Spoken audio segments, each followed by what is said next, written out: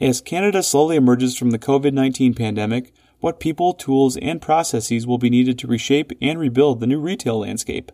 Find out this month during the Automotive News Canada Retail Forum Dealer Discussion Series. Hear from top retailers and industry executives as they share their insights and strategies for dealers to rebuild their businesses and meet the needs of today's consumers. There is no cost to view this virtual series, but registration is required. Register today at automotivenews.ca/retailforum.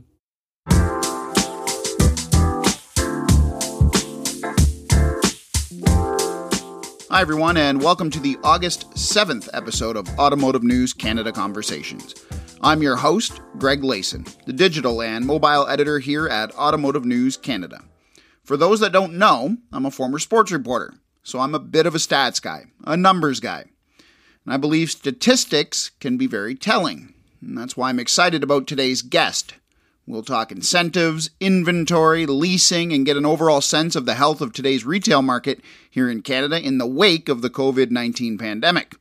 That's all today when I speak with my guest, the Senior Manager of J.D. Power Canada's Power Information Network, Mr. Robert Carwell, on this episode of Automotive News Canada Conversations.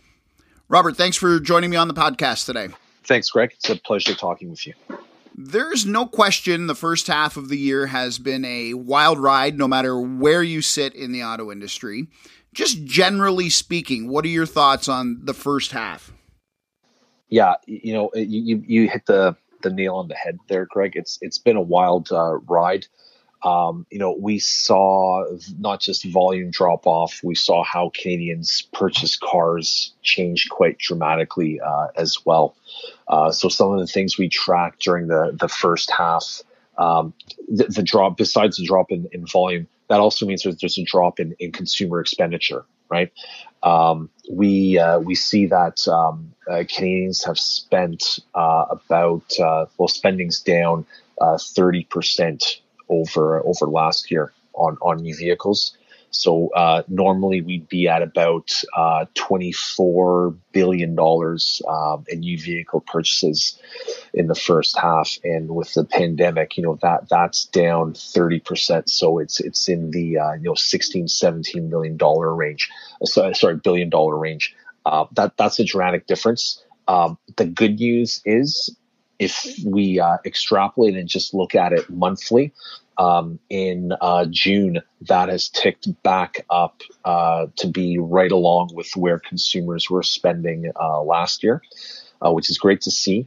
But we're not going to make the gap up, and that's going to be a big burden for the industry. There's just a lot of spending that's not going to happen this year because we missed the peak selling season in the spring. We are curious to see, along with many other people, if that's going to mean that we have another peak in selling this year as the economy rebounds. But it's just too early to tell. Nice to see that the summer so far is quite strong. Throughout the pandemic, the way Canadians bought cars changed. Who was buying cars changed. Whoever was out there, we noticed there's a different age group. A lot of older people stayed home, so that the age of the average buyer, decreased substantially by about 5-6 years on average. That's not a number you normally see change very, very quickly or often. The gender of the buyer changed. Much fewer females were out during the pandemic, so the demographic went a lot more male. We saw a lot less leasing occur. We typically lease at about 29-30% of all deal types in Canada. At the height of the pandemic, that was closer to 20%, so there's about a third less leasing. One of the interesting things to watch is, and we know why leasing diminished substantially. A lot of people got lease extensions. A lot of consumers got lease extensions on their vehicles. So if you were coming back to market in March, April, or May, it was really a problem in April and May when a lot of dealerships were not even open, and factories were closed and vehicles couldn't be ordered. So they got pushed off essentially to summer to late summer, early fall. So we're going to be seeing them come back now. we were predicting there was going to be a record number of retail lease returns back into Canada at that time in the April and May timeframe. So they're going to get pushed off. They're all going to come back. Are we going to see leasing rebound, or are we going to see customers flip to the strong financing offers that are out there right now? So the flip side of that equation is we saw a lot of Canadians move into 84-month financing. It's kind of the main tactic now, sales strategy and tactic from the manufacturers. So whoever's out there and has come back, there's a lot of impetus to take an 84-month financing deal because the offers are quite strong. You mentioned that the average age is getting younger. And for a few years, I mean, almost when I started, almost 5 years ago now at Automotive News, the talk had been we need to get younger buyers. And while the average age is down, it's not down because more younger buyers entered the market, correct? It's down because older buyers stayed away. Is that correct? Yeah, that's exactly correct, Greg. It's not that the age of Canadian vehicle buyers have changed. It's just that certain groups stayed back. That's why we saw changes to the average age, to the gender of customers, and even to deal structure. That's why we also saw a lot fewer leases over that time frame. You're exactly right. I know you and JD Power keep a keen eye on inventory. Where are we in terms of inventory right now? Are Canadian dealers fully stocked, or are we still feeling some of the side effects from pandemic-related shutdowns and closures? I mean, what's on the lots right now? How quickly are cars and trucks moving? There's definitely a lack of inventory in the supply chain right now, Greg. So I'll just throw a couple of numbers at you and for the audience.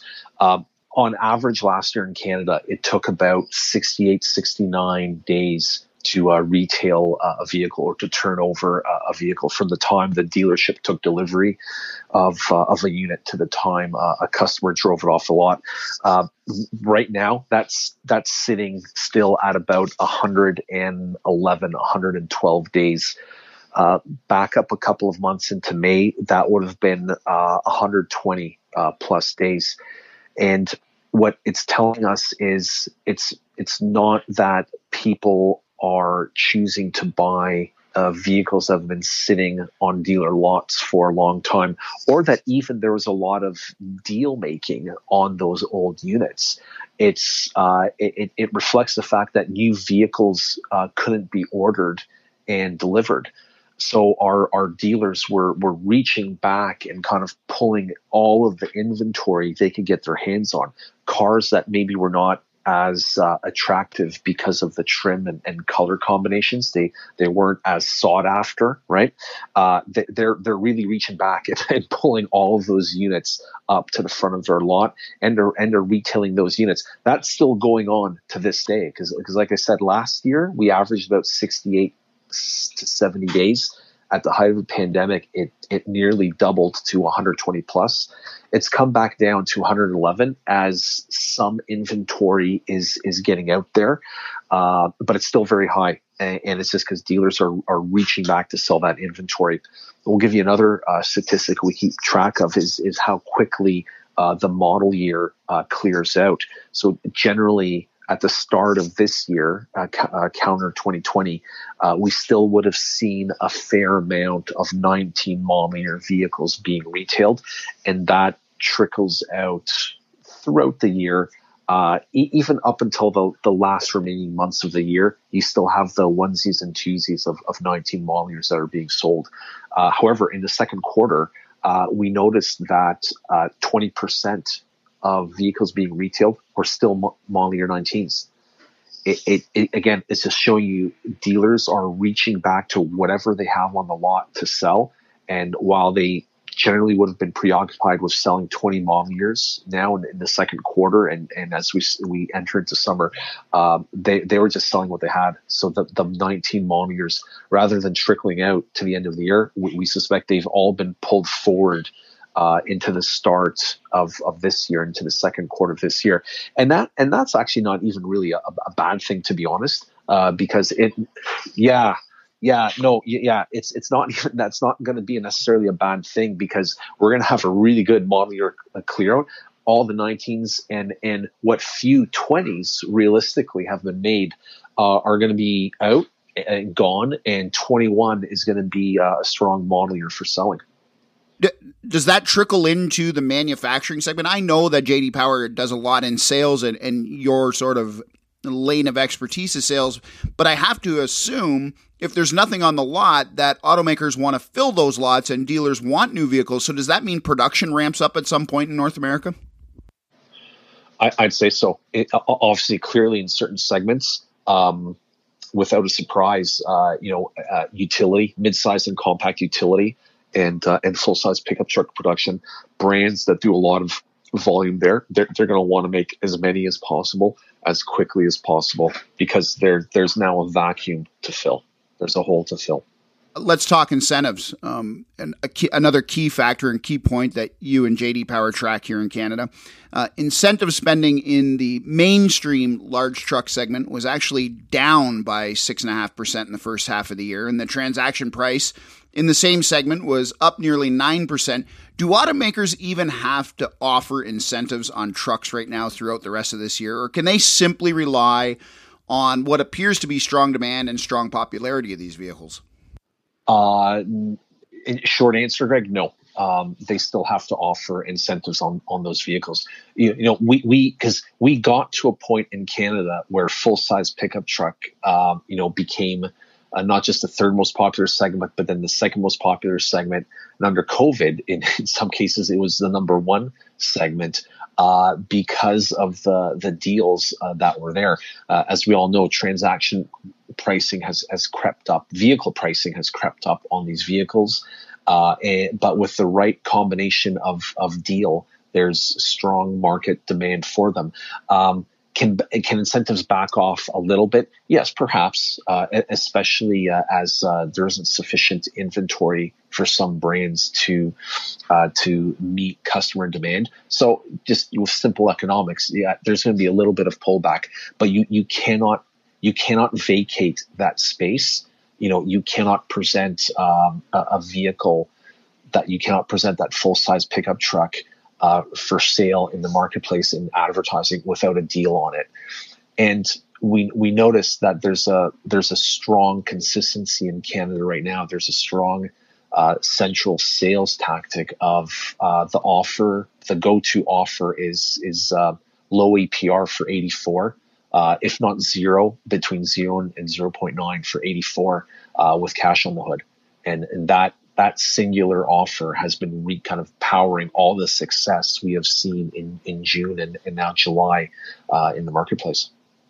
So sticking with large trucks, can their prices and margins offset at least some of the losses in other segments during the pandemic, thereby keeping automakers from losing their shirts altogether financially this year? I just wonder if their markup and their profitability, because we're selling so many in Canada, is enough to keep shareholders and automakers pleased with the end of the year despite the pandemic.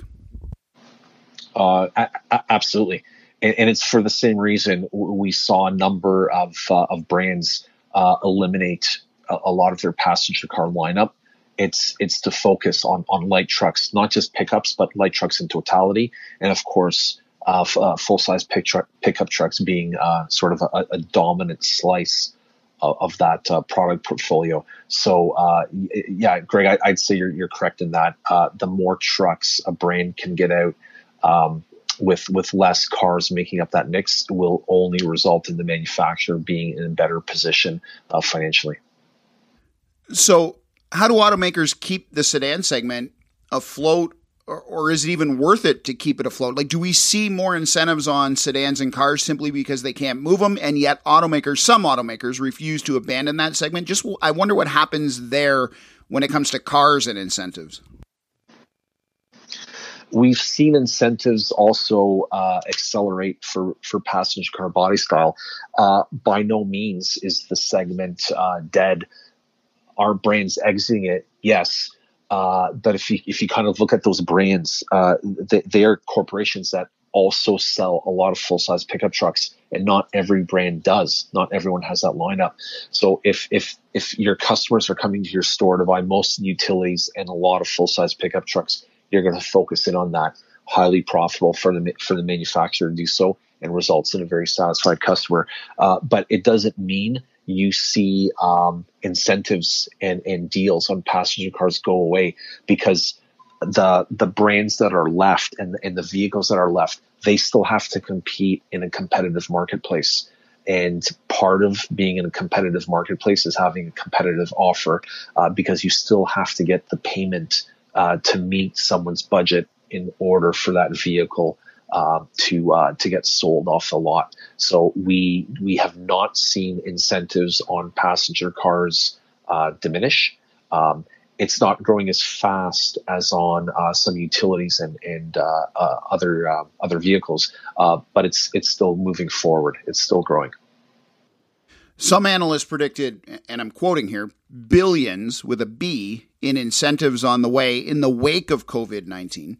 But last week on the show, Infiniti Canada's Steve Ryan told me he doesn't think there is an increase in incentive spending on the way. Has the retail rebound been enough to make automakers rethink how much they want to spend in incentives in the second half?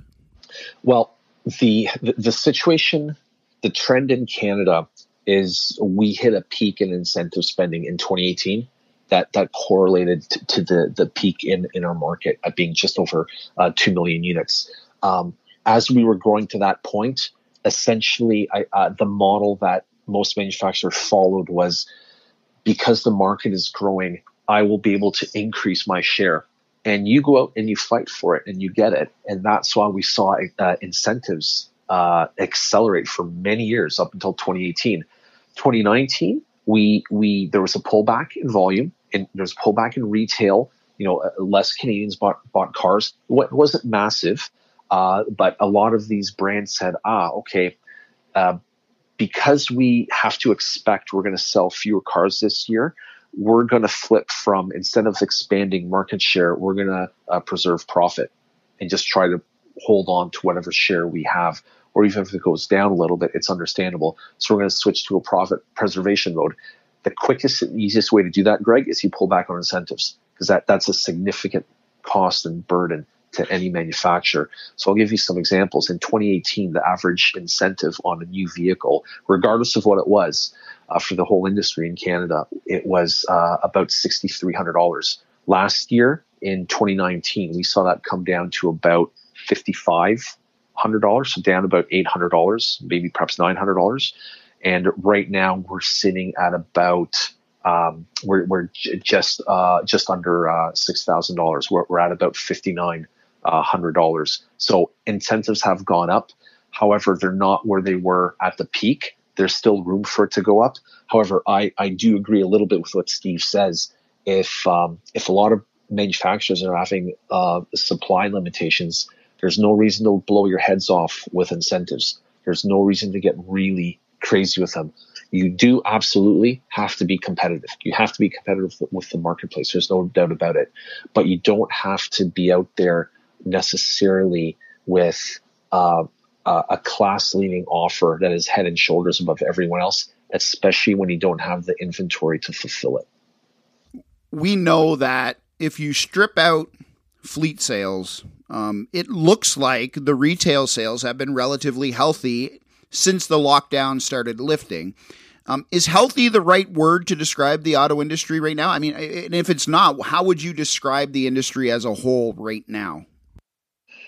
I'd say, given what we saw in March and April, what we see in the industry right now is decently healthy. We see decent consumer confidence in acquiring a new vehicle. Estimates are that July month is only off about 5%. I'd say that's pretty good from where we were at a nearly 80% deficit in April. We have seen the transaction data kind of normalize back to where it was last year at this point in time, meaning Canadians are buying cars in a similar fashion. It's similar demographic trends, similar monthly payment trends, slightly similar transaction type trends in terms of the amount of leasing and financing. Is there more 84-month financing now than was last year? Yeah, but you know what? It was the dominant term and sales type last year as well. So while it's accelerated, that it hasn't really changed its leadership position in the market. That's how most Canadians buy a car. Most Canadians are on a bi-weekly finance payment. We've seen that kind of return to the same rate that we saw last year at this time. So I'd say it's decently healthy. However, there are some challenges, as I'd call them, and the ones I'd illustrate for you are that luxury dealers are having a harder time maintaining their business than mainstream car dealers. Their gross margins are down and their front-end gross is down. At the same time, as we see vehicle transaction pricing continue to climb on mainstream cars, it's up to $37,500. That's a pretty healthy aspect of our market. So while our retail is still off a bit, transaction price is climbing, and dealer profit, front-end profit, has also been climbing to reflect that. But on the luxury car side, we don't see transaction prices climbing. They're generally static to slightly down. The reason why is a lot of the luxury brands are trying to increase volume and attract more people to their brands. So they're pushing down market more often. They're getting into the luxury B SUV and C SUV markets, and they're getting into a luxury B sedan and hatchback markets. And those aren't the high-priced luxury models. So we see a bit more dilution in pricing for the luxury brands. And we see that their dealers are struggling a little bit more than they were last year. The other thing that we're watching and that may or may not be healthy is we talked earlier a little bit about the amount of leasing out there and the amount of customers that got extended. Well, they're all going to come back to market essentially between now and September. Will our used car market be able to absorb them? You know, we think it will be able to take a lot of it because used car prices are climbing, and we see that during COVID, the amount of consumers buying a car dropped, which naturally means the amount of trade-ins a dealer could get dropped. So there's probably a limit of used car supply out there, and we'll be able to deal with that. However, if too many come back at the same time, that could pose a problem. And that sets us up for a follow-up interview toward the end of the year. That's perfect. Great. Thanks, Greg. As always, appreciate talking with you. Love having you on. Love talking to you. Always a great amount of knowledge. Appreciate you being on the podcast. Robert, all the best. You too. Thanks, Greg. Take care. We reached Robert in his home office in the Greater Toronto area. And if you want to hear more from Robert, you can on Tuesday, August 11th, when he joins a panel of experts on the first ever Automotive News Canada Retail Forum, hosted on our website, automotivenews.ca, by our publisher, Jason Stein. Register for free now by following the links on our homepage. And if you want to be a guest on this show, or have a suggestion, or simply want to comment, email me at glayson@autonews.com. And remember, you can listen to all our previous shows on Spotify, iTunes, and Google Play, or on our website. That does it for this episode of Automotive News Canada Conversations. We hope you join us next time. So long, everybody.